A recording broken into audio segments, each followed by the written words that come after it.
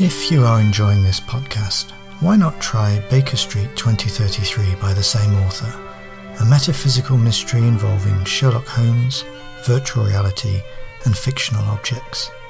Available on Spotify, iTunes and Amazon Music.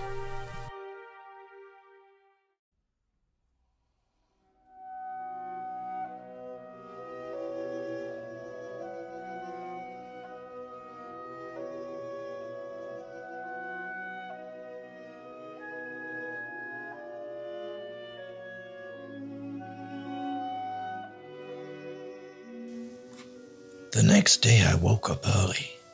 Maybe it was the time difference or the bed. I'd known concrete floors that were cozier. One look at my face and the landlady at the flop house knew better than to make small talk.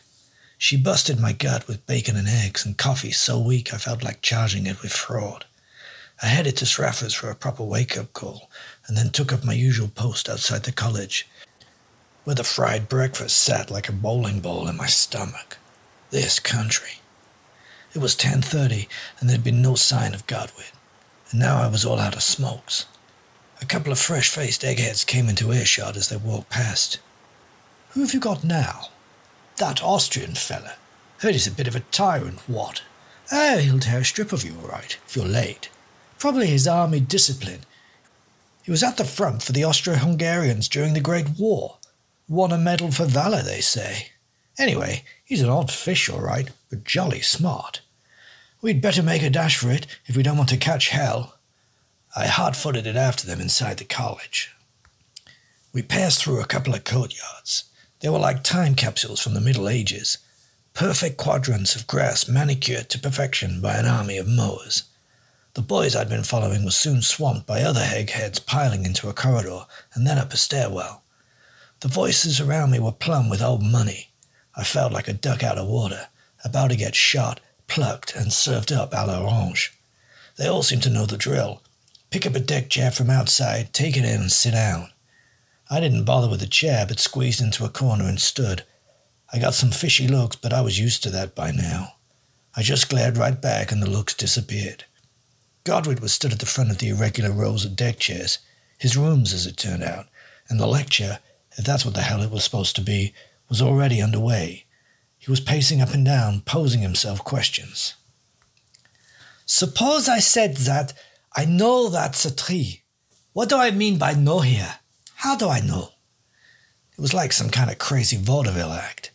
It reminded me of the wackos I'd seen at Penhurst, real schizoid stuff.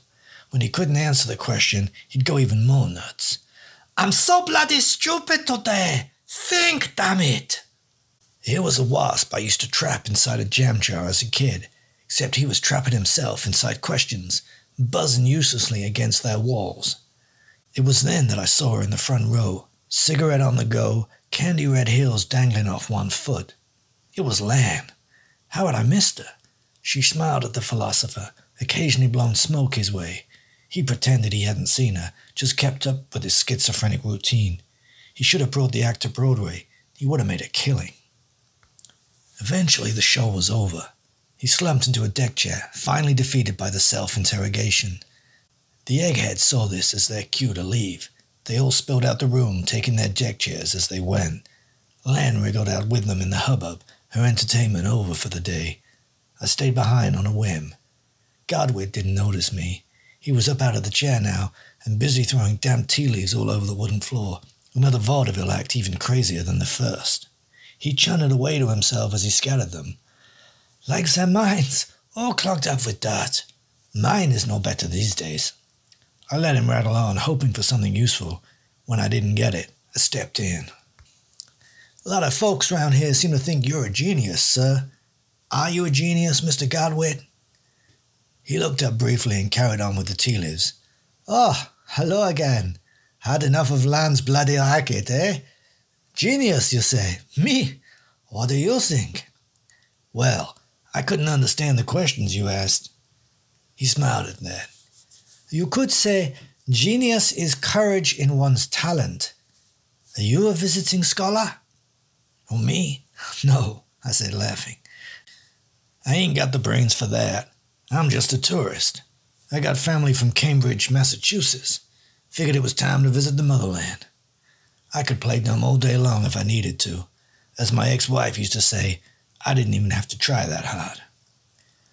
What's the American Cambridge like? Here was my opportunity to clock a reaction. It's pretty rural. Nothing but ducks and rabbits round about. His eyebrows shot up. That hit a nerve. And then, like every guilty man I ever saw, he looked towards where his loot was stashed. In this case, a desk in the corner. On it was a white porcelain figurine with a beady black eye. It looked like a duck. No, a rabbit. No, it was the duck rabbit. It had to be. Finally, something solid to cling to in this case. The duck rabbit had been sat on his desk the whole time. The questions came thick and fast. Where had he got it? Why was it so damn important? Was it valuable?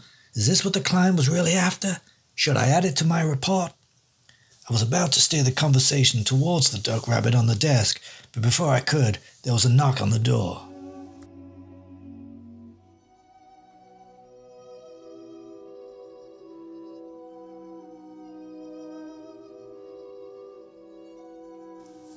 Excuse me, Professor Godwit? It was English Mustard, looking more cherubic than ever. I was wondering if you had another moment. From the smile dancing across Godwit's lips, he seemed to have plenty. His eyes were lit up like Times Square. He'd forgotten my presence in an instant. I felt like that damn rhinoceros. Of course, come in. He practically roared it out. I said good day to a pair of deaf ears and left, slow enough to catch any loose juice from the pair of them, but the door closed on my heels and I caught nothing. Tenpins was a regular visitor over the coming days, and the two became inseparable. Best buddies. They went out and bought furniture together for Godwit's rooms, on the rare times he found something that satisfied him. Shopped for new threads, too.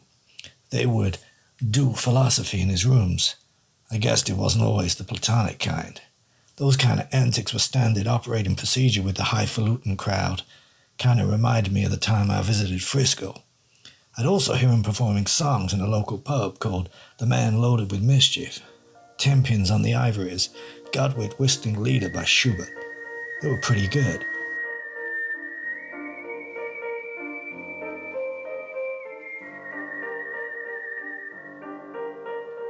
If the lecture record ever dried up, the pair could take this show on the road.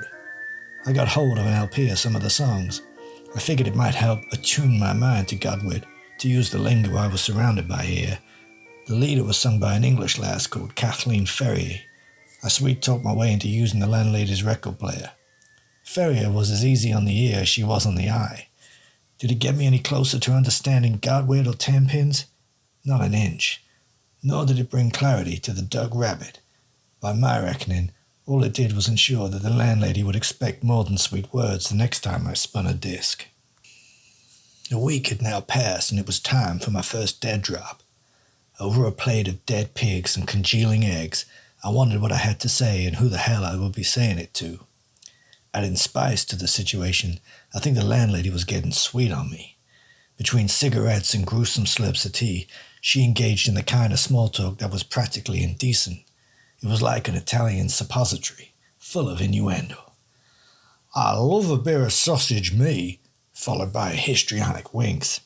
What was worse, I was bored enough to even think about indulging her. I spent the rest of the morning in my room turning the scribble in my notebook into something more respectable on a portable Olivetti. It didn't amount to much. Times and dates of his movements, who he'd met and where, snippets of conversations, but it had to be better than nothing. My gut told me to keep stum about the porcelain duck rabbit. I stuck it in an envelope and headed out to the dead letterbox. The dead drop's instructions were about the only thing that was clear in this case. St. Giles Cemetery off Huntington Road every Monday by 3 p.m.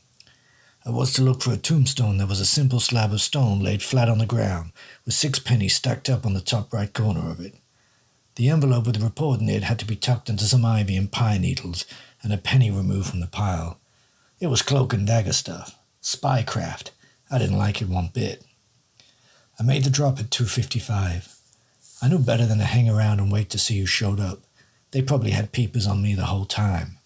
The cemetery had yew trees and gravestones aplenty with hedges and railings all around it. I'd have been spotted if I tried.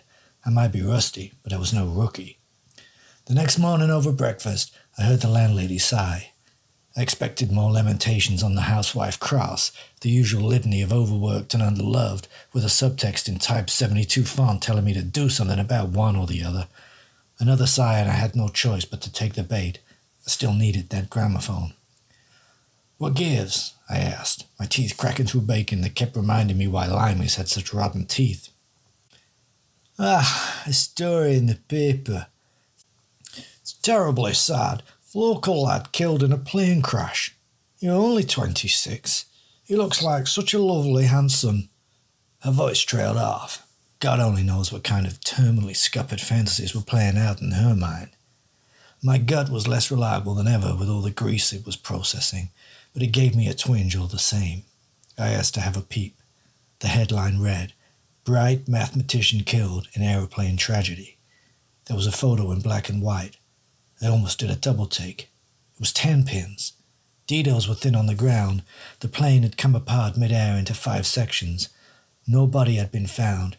It sounded suspicious as hell. Could it have had something to do with Gadwit? Or my client? I was starting to think that damn Doug Rapid was cursed.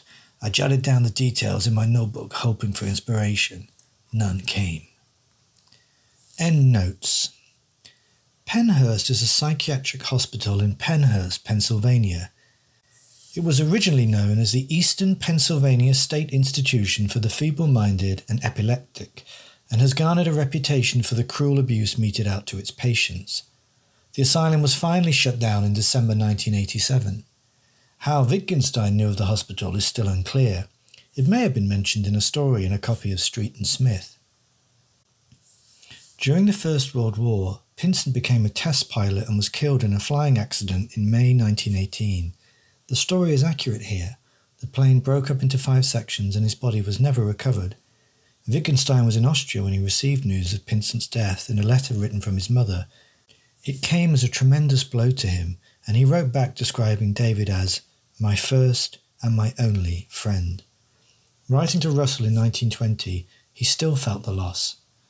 "Every day I think of Pinsent. He took half my life away with him."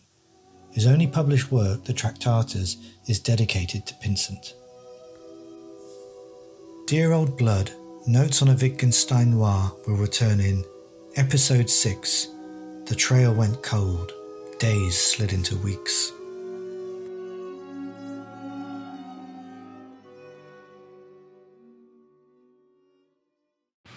If you have enjoyed this podcast, you might like to consider others by the same writer and producer, such as Baker Street 2033 and Modern Gothic. All are available from the usual podcast outlets. You could also consider supporting the writer at buymeacoffee.com/Neil Fitzgerald.